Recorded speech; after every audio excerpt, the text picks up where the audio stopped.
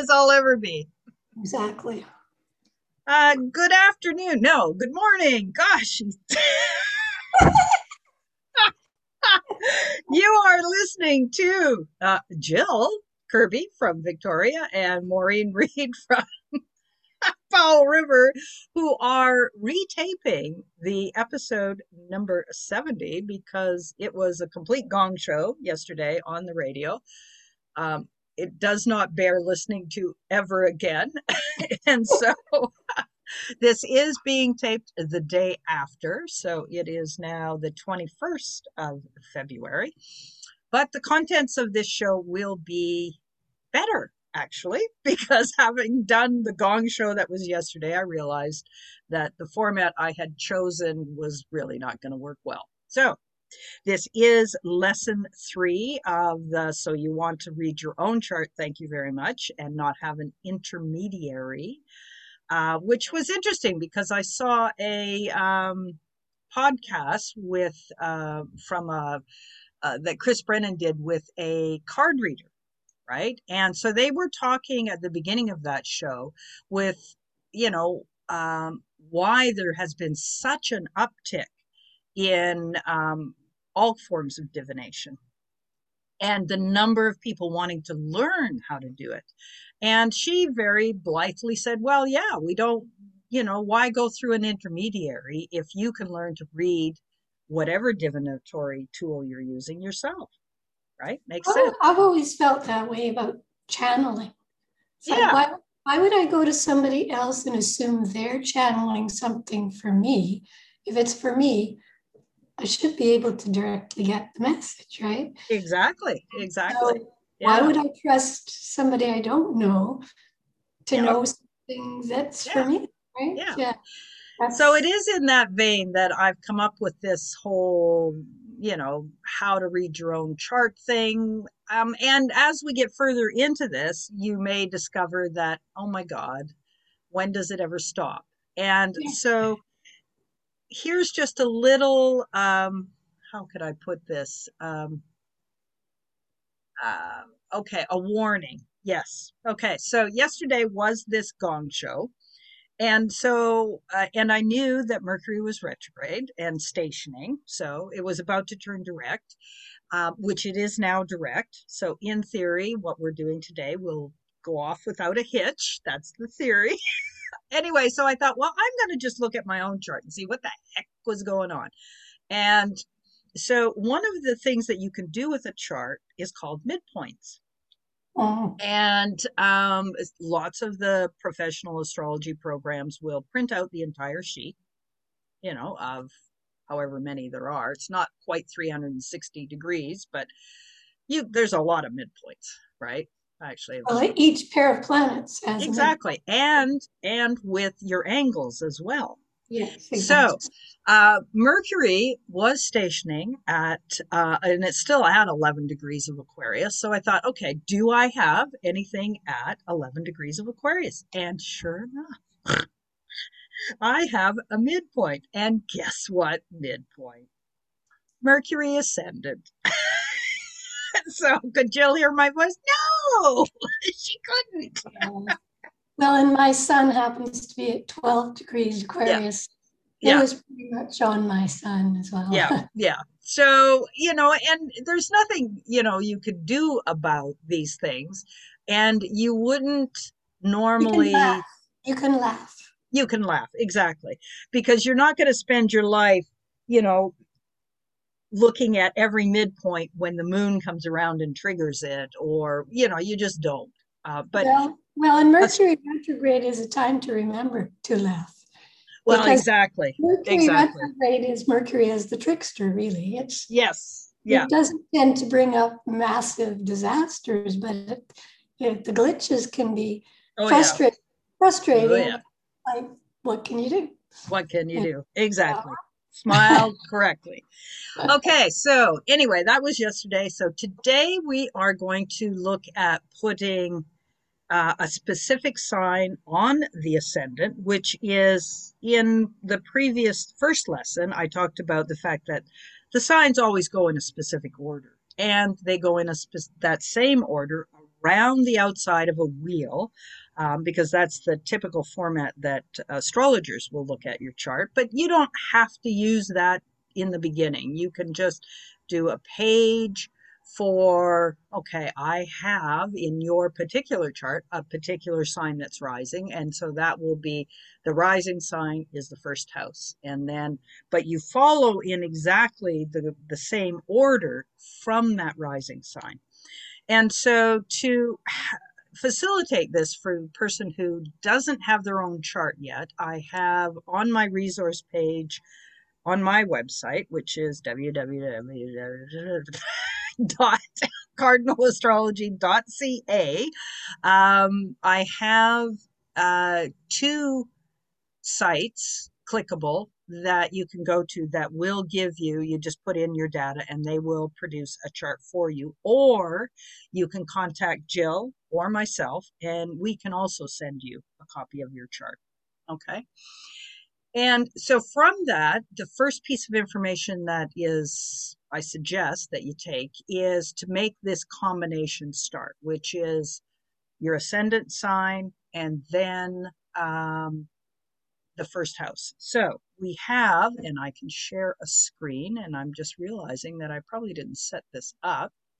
No, I didn't. So I am going to set it up first, which would be helpful.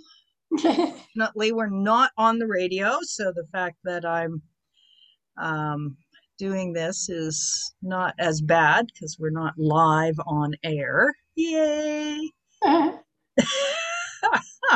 Okay, so Jill and I picked, we did examples, and we're each going to talk about our own example. And so I will start the ball rolling with my example, just to give you an idea of what it looks like when you first start off with this pairing. So here we are on my website. As you can see up here, this is the astrological resource page, which will give you a link to getting your own chart put up. Okay, so the first chart that we're going to look at, this is a, this is your chart actually, isn't it? Toronto. Yes. Okay, we'll start with Jill. So okay. This is one version of what you might get from those sites. And so what we're going to start with, this is in whole sign. We're going to switch down here and look at, okay, so this is... That looks more like it. Yeah, this is the Placidus. So there's the word, Placidus. And this is someone she knows, very young, obviously. How old? He just turned 14. He just turned 14. Oh, okay. So, and then that's mine, but that's okay. We'll come back to it because the first one we have. Okay, so here we go. Here we go. And let's see now. Don't know if we show up. I'm going to put us over there. Okay, so Jill, take it away. Well, yeah, we have Libra on the first house as well as on the 12th house. Again, this is when you aren't working in whole signs, you have different divisions. With whole signs, it's just whole signs. Exactly. But with the different house systems, and Placidus is one of many. It's the one I use and have used for years, but I have experimented with others and they give you just a slightly different look at the chart. They'll give you the same ascendant, descendant, and the same midheaven IC, but the intermediary houses will be slightly different, sometimes quite different, and it'll just shift the planets sometimes.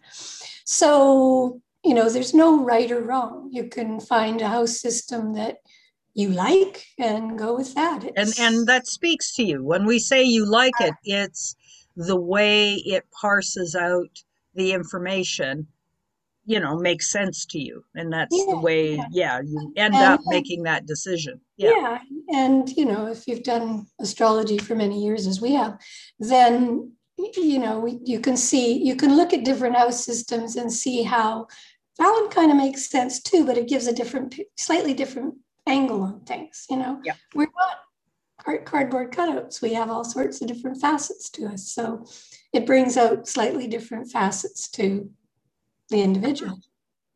That's how I see it.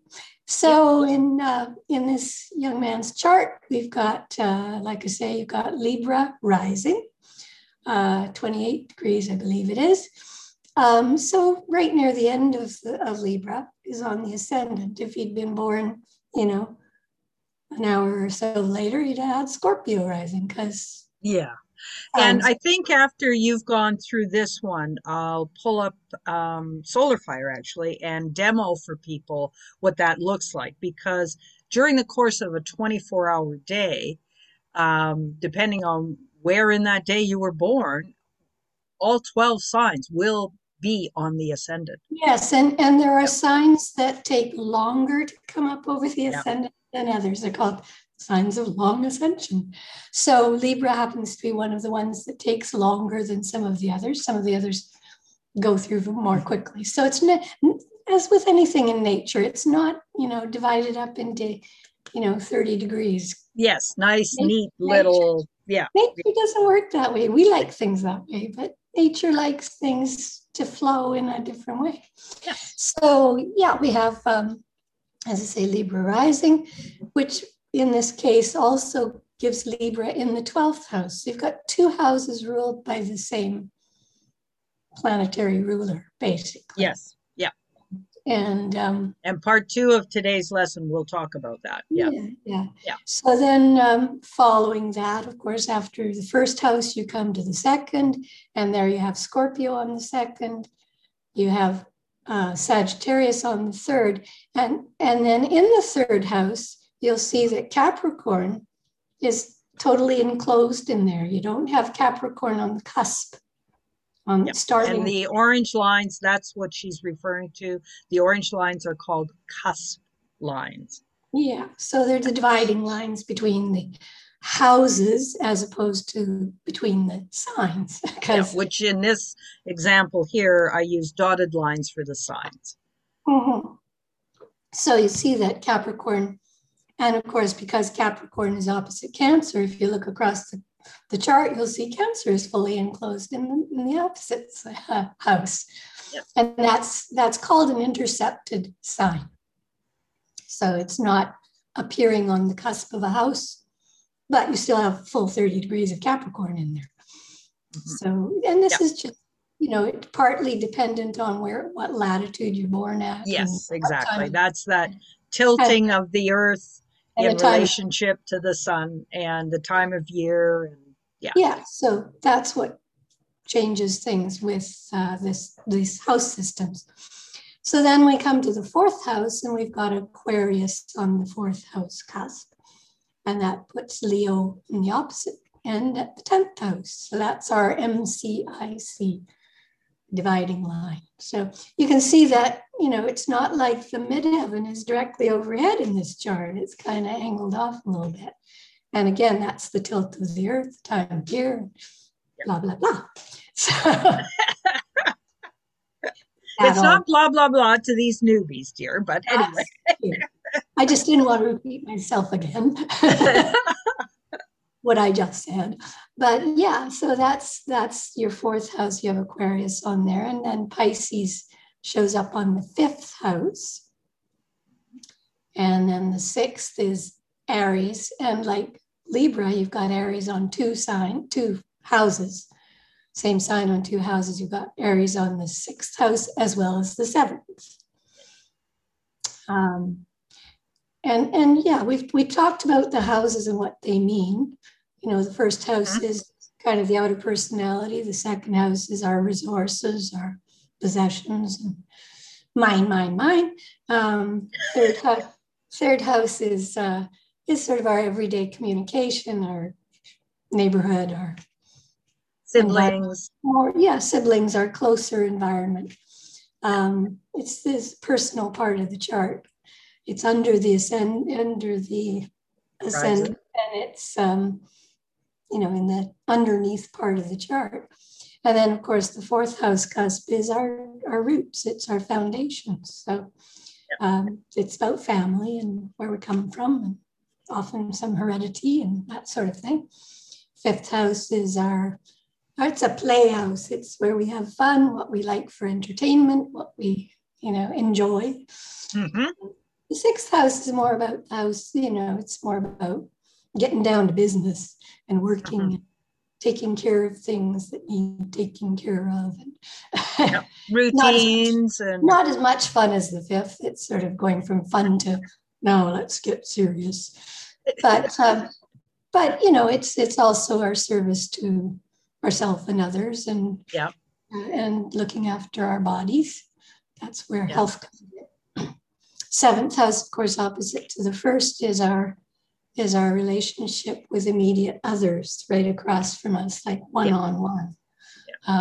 There's me on the first house, there's you over there, so it's a partnership. It's whether you like that person or not, it can be friendly or not, but it's yes, it is the partnership.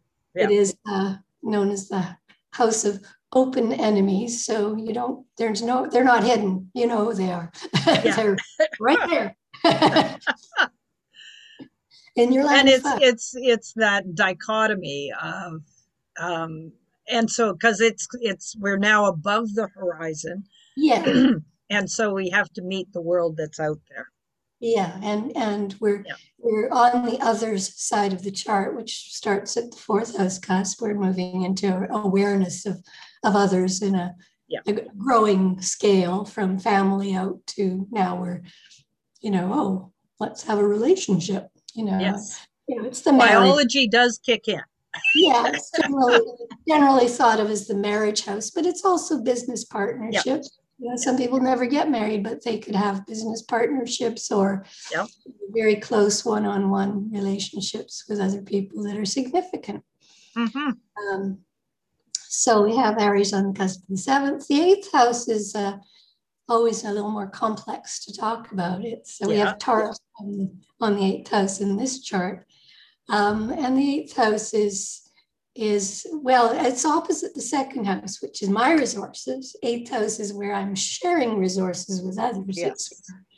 I'm sharing with a partner. It's where I share that kind of thing. But it's with also, the bank, or with the government. It's the house of sex, death, and taxes. It's exactly. inevitables as well as death. Really, that's it is, which is not. Oh my goodness, you can look there and see, when you're going to die or how you're going to die. Some people talk about doing that, and I don't think that's useful. No. I think you can. Actually, the ancients, they look to personal death. They look to the fourth house. Yeah. And, there's argument for that as well. Alpha and Omega and all that. So, it's got that reputation, but, part of that is, again, when you die, there's going to be death taxes and stuff like that. Yes, right? Exactly. The inevitables of life. Yes. So the eighth house it's an interesting house. It's deep and dark and somewhat mysterious, I think, for a lot of us.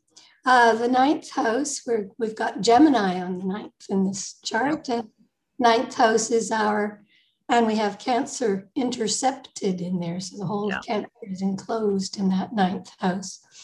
So the ninth house is really about our higher learning, our bigger perspective on life, our philosophy, our beliefs. This is, where we often take our beliefs from family and education that we've had. If we've been raised with a religious education, that will often show up in the ninth house as affecting how you see the world. But also it's long distance travel. Third house is more kind of hanging in my neighborhood. The ninth house is where I want to go see the world and explore and expand my horizons, really. So, again, we're above the horizon, and we're dealing with others, and by meeting others, especially from other countries and other belief systems, we do expand our horizons. Exactly. Yeah. That's how we learn. We learn from people who are different from ourselves, not from those who are the same. We can be in our little echo chamber, or we can be out there learning from, just everybody we meet. There's opportunities for growth and learning everywhere and in every person we meet. And that's part of being out in the world. Mm-hmm. That's our 9th house. 10th house, we've got Leo, as I mentioned, opposite Aquarius on the 4th. 10th house is career and life direction. It's where we've got our roots in the 4th house. The 10th is like the branches of the tree. How high can they reach? How deep do you go, and how high can your branches reach? What do you want to do in the world? Yes. What kind of how do you want to be known? Seen. Yeah. How you want to be known. Yeah. How you want to be known. Like, the 6th house can be your work. It can, doing a job, waiting tables or secretarial work. There's nothing wrong with any of that. And you might be quite happy with that as all you ever earn. You don't need to be known. You don't need a reputation. You don't need accolades. But if you do, and with Leo on the 10th, sometimes you might want some recognition, because the 10th is more about acknowledgement of what you've achieved. But Leo likes to be kind of center of attention. So it can. I mean, not all Leos do. No, definitely not. But Leos who are not out there. But 10th house is where we tend to want to be more out there and to make our mark on the world, or it's how we want to be known. If I'm, you get a lot of people who are aspiring actors. Well, they might be waiting tables down the 6th house, but in their mind, they're a famous actor. Yes. Yeah. And they're just waiting for the world to recognize them. 10th house. Yes. Yeah, that would be the 10th house. So the 11th house then is which follows the 10th. And again, we're back on the self side of the chart here, right? Yeah. As opposed to others. So this is more about, like I say, the 10th is about, what do I want to accomplish? Mm-hmm. I might do it with others. I might, others might be solitary, or it could be, exactly. Supported by others, but it's more about, I'm back about me here and what I want to be known for. The 11th house is friends and groups and organizations that actually kind of often support that 10th house, Yeah. Can be the audience, like literally the audience. It can be the audience, or it can be, we can, join a guild or a group or something that supports the kind of career that we're doing. So, there's various, and it can be just friends. Friends are very important. For some people, friends are more family than family. So the 11th house will show up then as a very important house for those people, usually, with the sign and whatever planets and rulers and whatnot. Yep. So then, and that's Virgo on the 11th house in this particular chart. And then with the 12th, we're back to, as I said before, Libra being on the 12th as well as the 1st. So the 12th, like the 8th, the 12th is a sort of mysterious kind of house. It's, it's the, like say, we start with the alpha of the first house, here I am. Yeah. And at the 12th house, we're kind of coming full circle to returning to source in a way. And so it's a house where, often whatever's in there is kind of, first of all, we can't see it because it's behind the ascendant. Yes. So it's the old astrologers called it the house of self-undoing. Yeah. Because if you have planets in there, you're not seeing them. You're not aware of how you express them. Other people may be, and often are, but you're not. And so it's kind of like tripping over. Oops. Because they don't. I'm not aware, and so part of the 12th house is becoming more aware. You can And work with that. one of the benefits I think of astrology is helping to become more aware of those aspects of self that you're not aware of, such as what Exactly.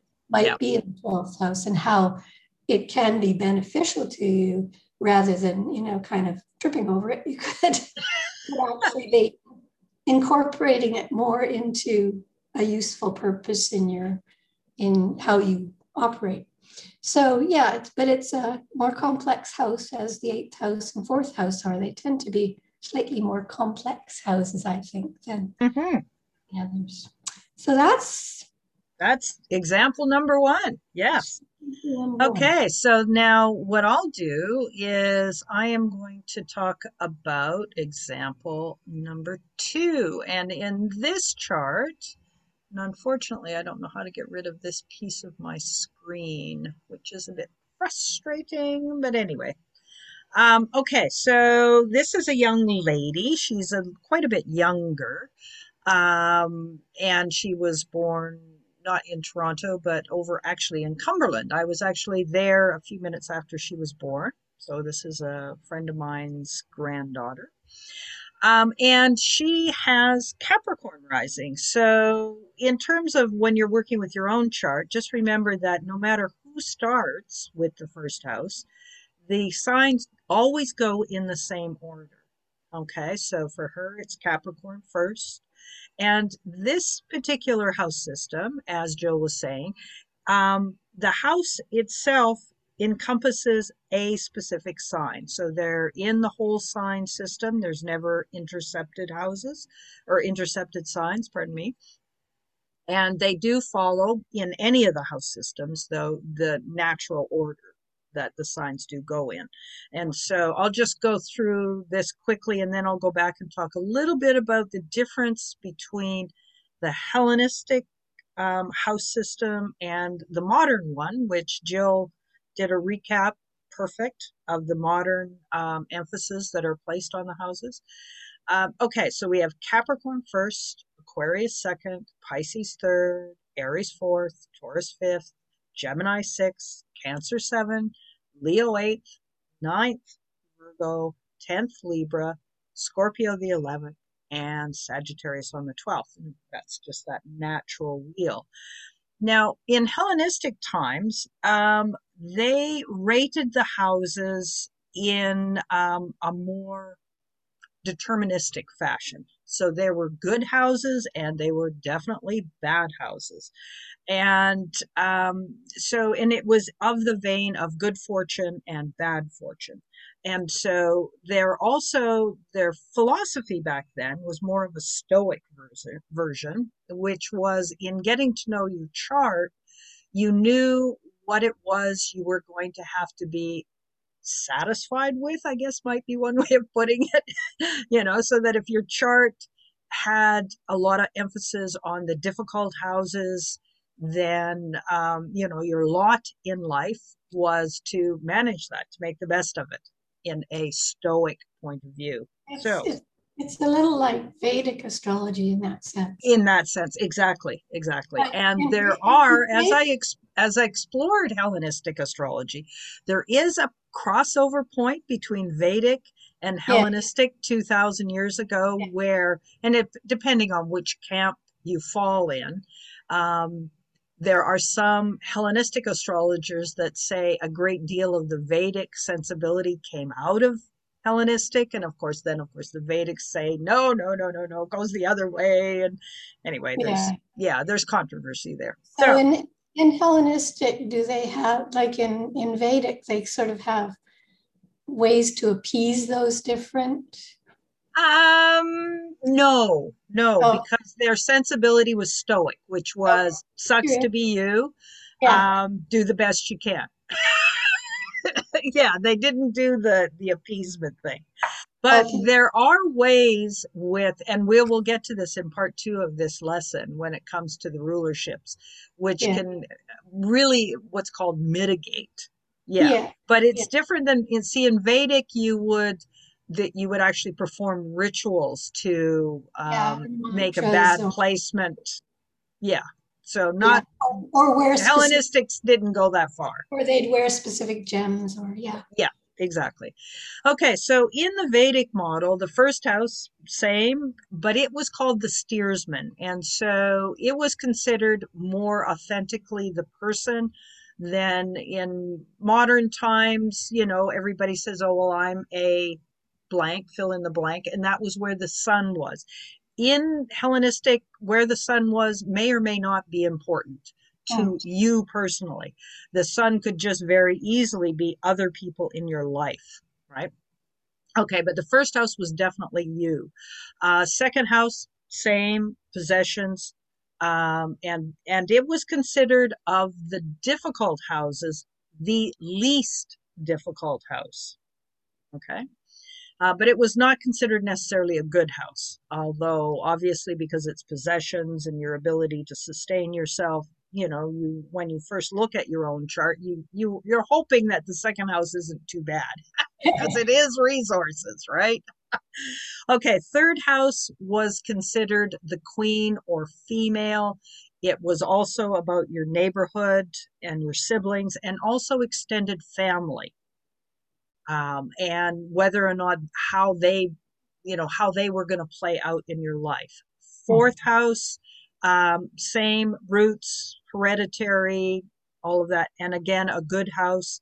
Fifth house, of the good houses, this is the second best good house. Okay, so you want to have a really happy fifth house in a Hellenistic point of view. And it is the good fortune of children. Of course, 2,000 years ago, children were, a highly rated commodity to have to pass on your legacy and your dynasty and all the rest of that. Okay, sixth house was the first of the difficult houses. And in Hellenistic, it was aversion. So their model of developing the aspects and the houses also had to do with line of sight. And in their way of looking at it, the ascendant can't see the sixth house. So therefore, that's what makes it a difficult house. The same with the second house is not seen by the first, or the 12th is not seen by the first. And so with the sixth house, this is slaves, the disposition of your slaves, your health. It was also the health house. And so again, you would want your sixth house to not be badly being taken care of. Yeah. Yeah. Seventh house, back to good houses. This was open enemies to them as well. But it was the partner. And so, but it wouldn't necessarily say anything about the native themselves, but it was about those partnerships and those people. Okay, just in the general sense of it. Eighth house was the second worst house. Not a happy house at all. Death, taxes, all of those things stayed the same, with more emphasis on death. So, for instance, you can very easily see in the Hellenistic model, like a family like the Kennedys, where in chart after chart from a Hellenistic point of view, the third house was afflicted, lots of siblings died. That is one hell of a family, but Hellenistic, it really makes sense. So eighth house, difficult house, no question. Ninth house, this is the queen, or the king. The third house was the queen, and considered a good house. Again, follows with the same other types of modern interpretations in terms of higher education, travel, philosophy, belief systems, all of that stuff. 10th house, again, another good house, and too, with the recognition and, wanting to have a position out there in the world that's seen. 11th house, bestest house in the chart. Okay, so you want a really happy 11th house. And so they take the idea that we use, that has been derived into what's modern now, but they looked at it as if you needed a benefactor, if you needed really great connections, this is the house that you looked for. right? This is good fortune, best fortune ever. And so obviously, planets here, it's when you look at, for instance, somebody like Donald Trump's chart, you go, oh, for God's sakes, no wonder he's a full mooner spanning the 5th to the 11th, right? And it's an eclipse. And, so obviously the 11th house in good fortune has nothing to do with morals or whether you're a nice person or not a nice person. He's also got the royal star Regulus on his ascendant. Exactly. Yeah. So astrology is neutral when it comes to, the god or devil. It really is neutral. So you can have a dazzling chart and still be an asshole. No, I mean, bad person. I think that's something important to realize. You cannot tell what type of person you're dealing with unless you have a conversation with them. Exactly. How have they taken this and worked with it? The potential is there for good or for evil. Exactly. And you don't know which way they've gone.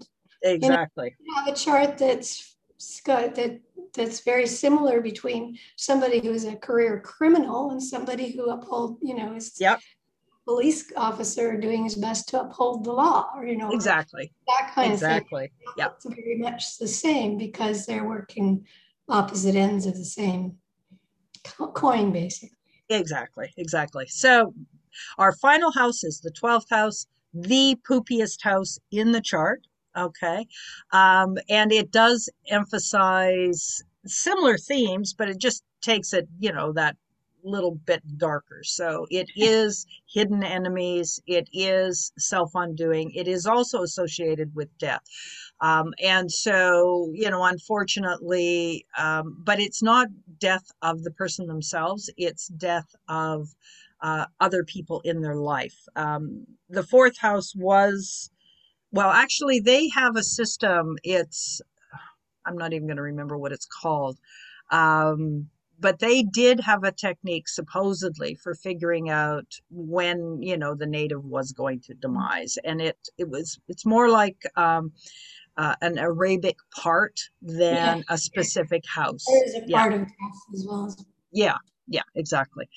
Okay, so now that you've got a chart and you know what sign is associated with which house, this is like a flat stage. We now need to people the stage. And so part 2 of this is we're going to talk about rulers.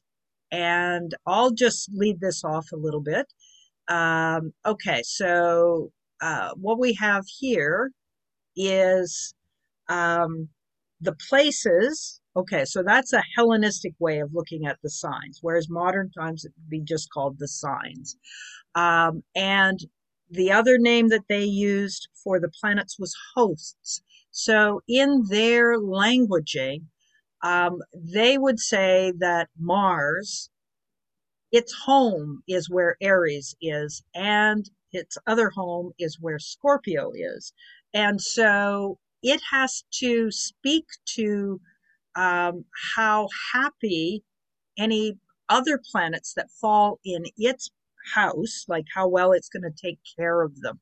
And so this begins to unravel what's called the conditions, the dignities, the debilities, and how that particular house is actually going to manifest in a person's life. And again, from a Hellenistic point of view, this was all about, your fortune. Was it good? Was it bad? Fate? Yeah.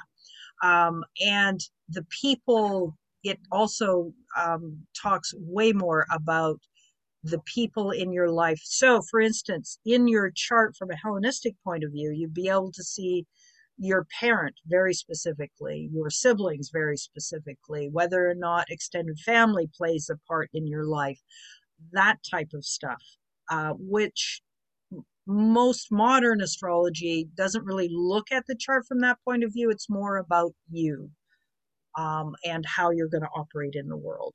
And it's also, to me, you're looking at the person's perception of their parent.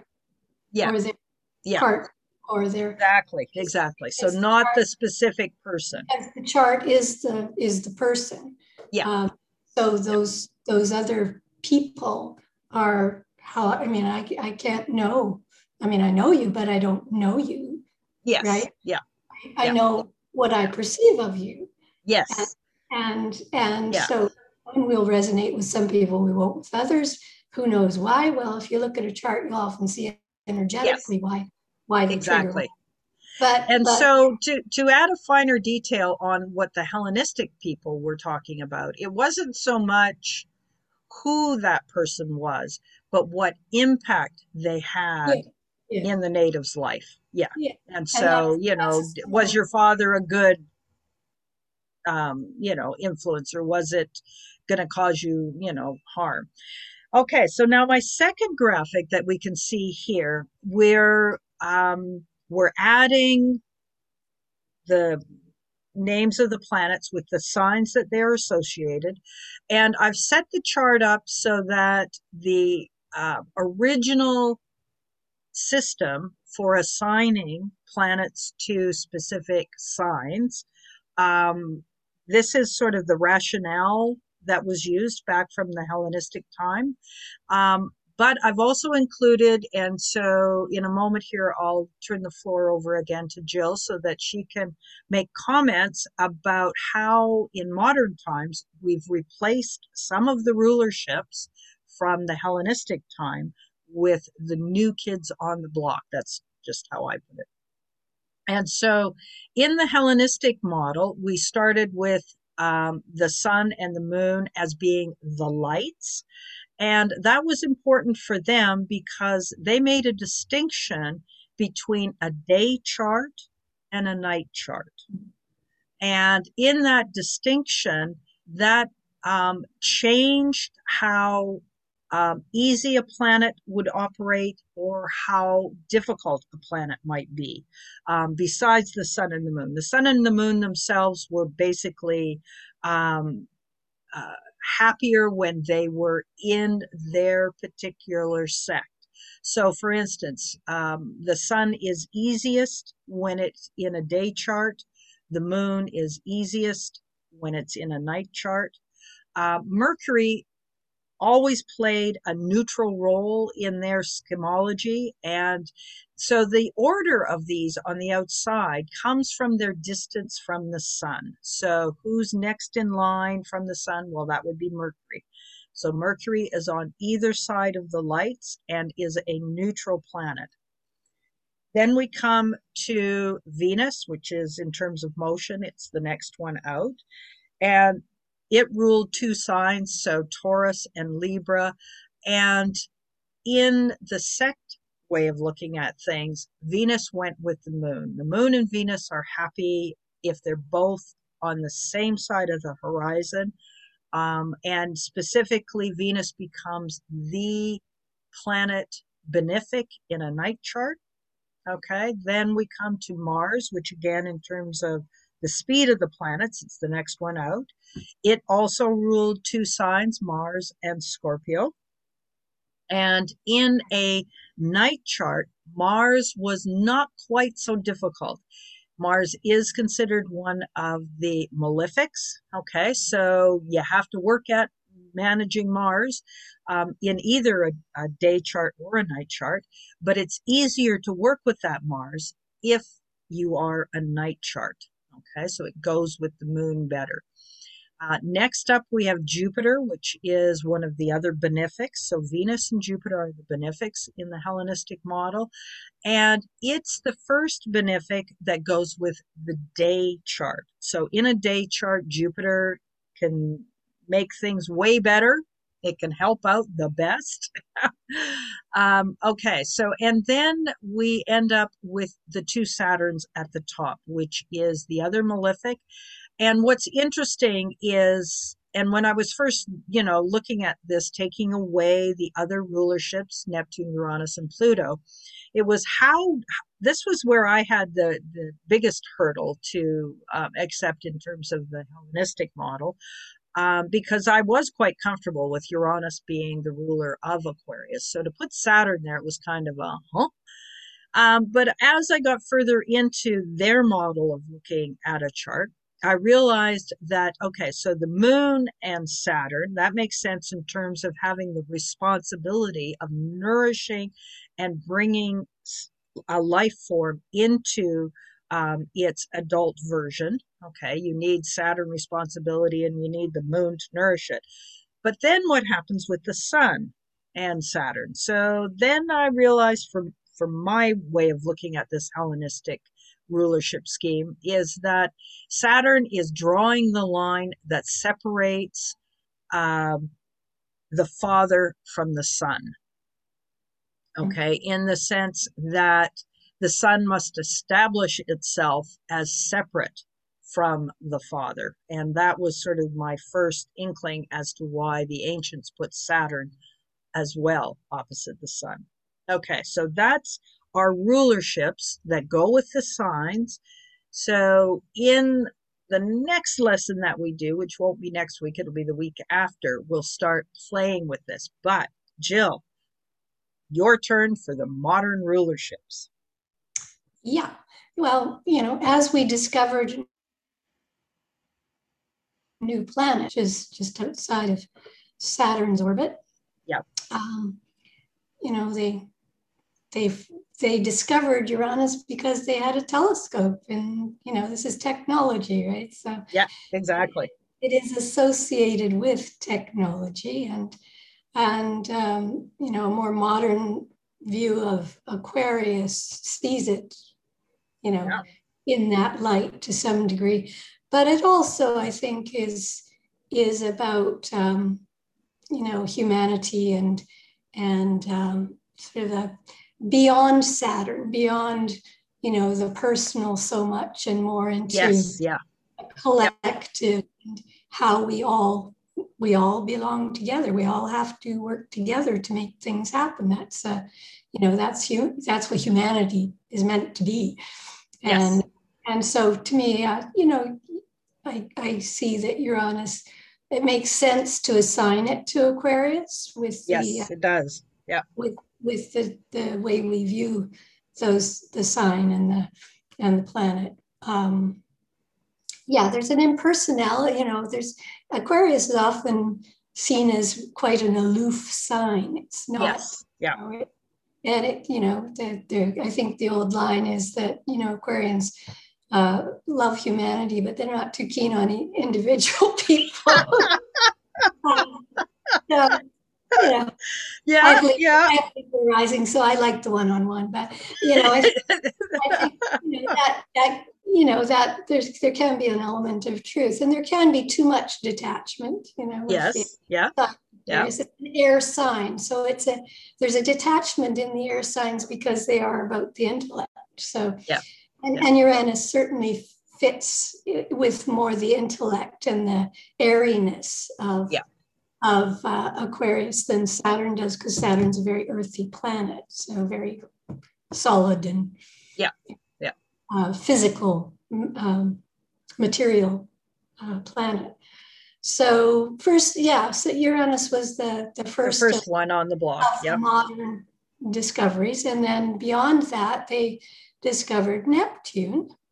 And Neptune, to me, is I think its assignment to Pisces works well as far as I can see, because Pisces, it kind of, there's a nebulousness with Pisces. They are the two fish going in different directions, and there can be a lot of confusion or there can be a lot of creativity, but it's not a particularly grounded sign. It's not grounded in a physical kind of reality. And Neptune represents the non-physical, that which is ethereal, that which is beyond words. And, I think if you know somebody with, who has Sun or Mercury in Pisces, they often have a hard time articulating, because or if they do articulate, it's just the rest of us go, huh? Yeah,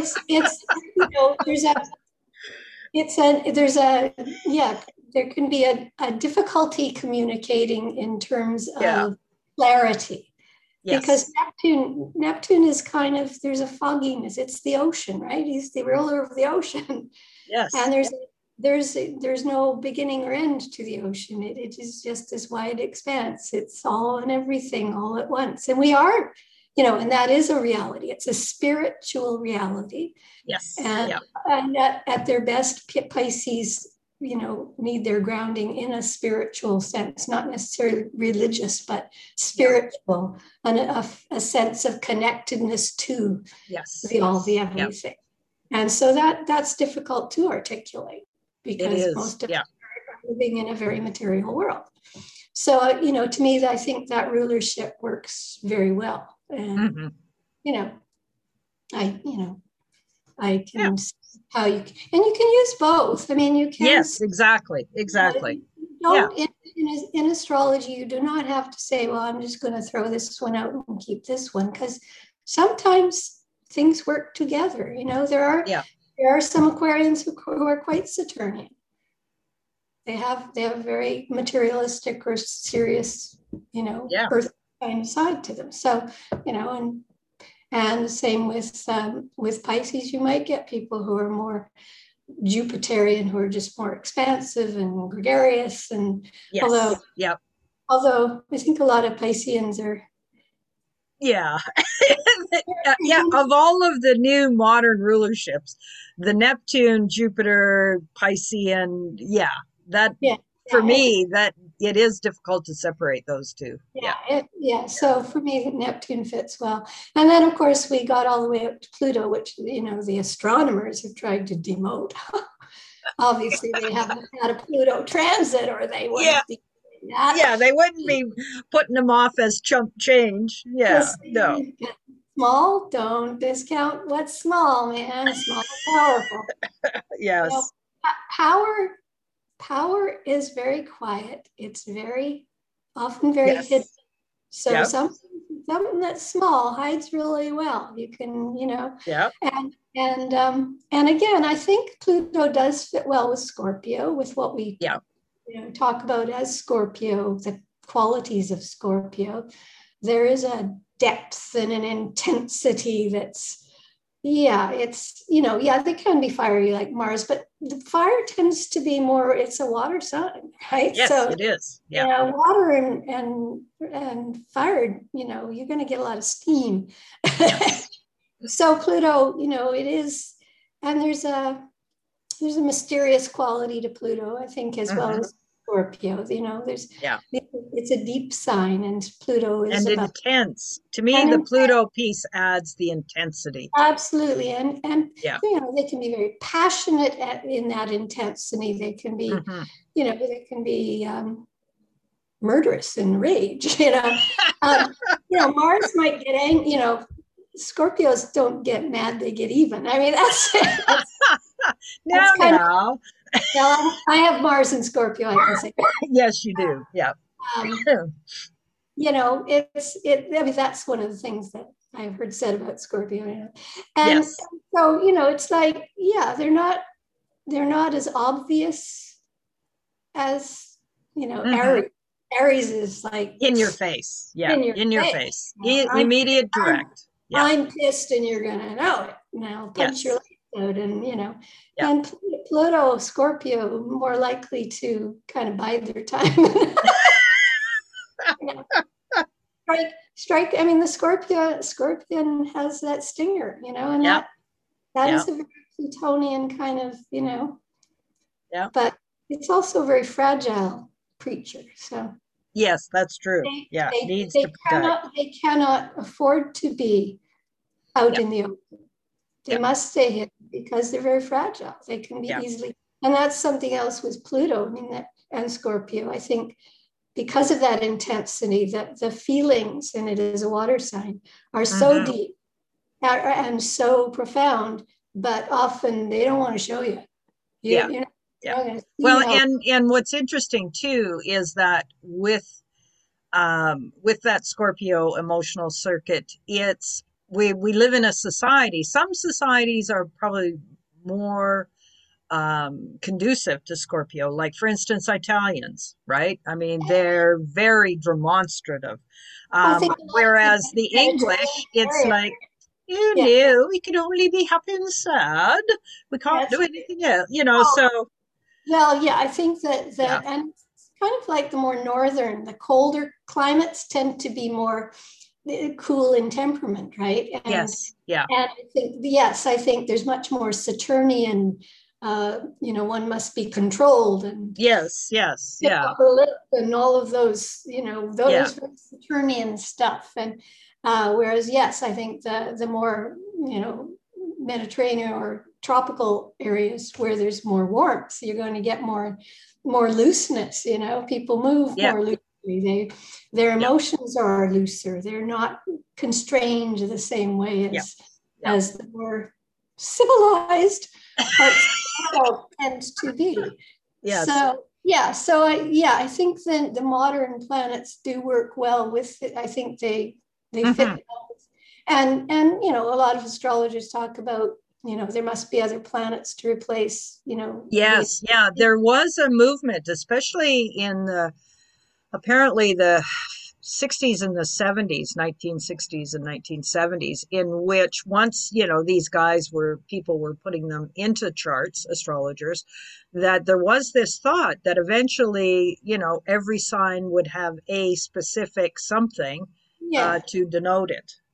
Yeah, and that may or may not happen, and I yeah, think, the assignment of Venus and Mercury to two different signs, you're talking about very different qualities of those planets in yes, those yeah, times, very different expressions. And, in mythology, Venus did have the sort of the scale, the aesthetic, yeah, the aesthetic, the Libra balance and harmony and yeah, all of that. But there was also a very earthy side to yeah, Venus. She was the a sensual, earthy, sensual yeah, goddess. So you yeah, do have that airy component as well as the earthy. yeah. And Mercury, I mean, Mercury was a hermaphrodite kind of character. Yeah, He exactly. was neither yin nor Yeah, yang. He was very neutral. He was, yeah, you know, and so I think, yes, you got the dual personality of the Gemini twins, which is yeah, very yeah, mercurial. Mercury is up and down, and with Mercury in a thermometer, it goes up and down with temperature, right? So it responds to the environment, right? yeah, And its rulership with Virgo, um, maybe a little less so for me, but it's an earthier, because to me Mercury is the winged god, so he's a yeah. pretty airy character. So I can see if there's going to be another planetary assignment, Oh, I see. Okay, you would see that. Yeah, might Virgo be might. Virgo. Yeah, People talked about Ceres or yes, which that's true. I'd forgotten that. That's kind of right. Yeah, back in the day. the asteroids, one of the large Hmm. asteroids, more prominent ones, Yep, because it is about crops and all of yep, the stuff that we do associate with Virgo, the yep. Virgin. So Yes. I could see that perhaps, but you know, again with this, Mercury has many facets to him, and Yep. and and depending on the mythology too, you've got Thoth, and you've got different iterations of the same god, Yes, of the same God. which have, Exactly. Yeah. different characters. So I Yep. think but everything evolves and changes and grows, and so Hmm. yeah. Okay. So I think we've come up to just about an hour. We're going to sign off on this particular lesson.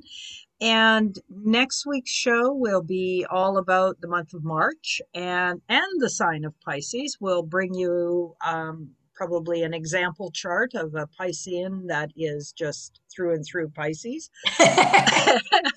And we might particularly focus on someone who has had the experience of Neptune on that Piscean sun. or ascendant or moon, just because its ruler, its modern ruler, is cruising through its home turf. Yep. Yeah. And so for lesson 4, we will start looking at those 2 sample charts and adding in these planets and how they will impact in those houses. Yeah, and I Uh, think that also to me, it starts to tie the chart together yes. because Yeah. you are looking at how those planets relate to one another and how the rulerships kind of, Yeah. you'll have empty signs. You'll have signs where there's no planets, but that doesn't mean there's nothing happening and there's no, Exactly. because each Exactly. sign Which I has think that's a one of group. the shocking things that newbies to astrology go, "Oh no. Oh no, if this is all empty, does that mean I'll never have any money?" It's just classic that. Yeah. Because Yeah. every sign has a ruler, and that ruler is going to be somewhere, and it's going to be active doing with other Yep. planets. It's going to tell a Exactly. story. There's a story. Yeah, exactly. Yeah. Okay. Well, Great. thank you for accommodating part, like rerun. Well, at And least we hope to be back I can hear you. working properly next week. That'd be good. That would be good. Okay. Take care, Jill, and you, the audience. We will see you next week. Bye. All right. Okay. So I will be putting this up, Uh, and yeah, hopefully it will all go well. yeah. I'll probably give you a shout midweek. Yeah. Yeah. Just to see where we're both at. And Okay. Yeah, I'll yeah. see if you've got any good Pisces charts. Yes. Yes. Do. If Do. they're Piscean enough, they're not going to be very out there in the world. No, that's true. That's true. But yeah. Yeah. Yeah. Chances of. Okay. All right. Take care. Yeah. Bye.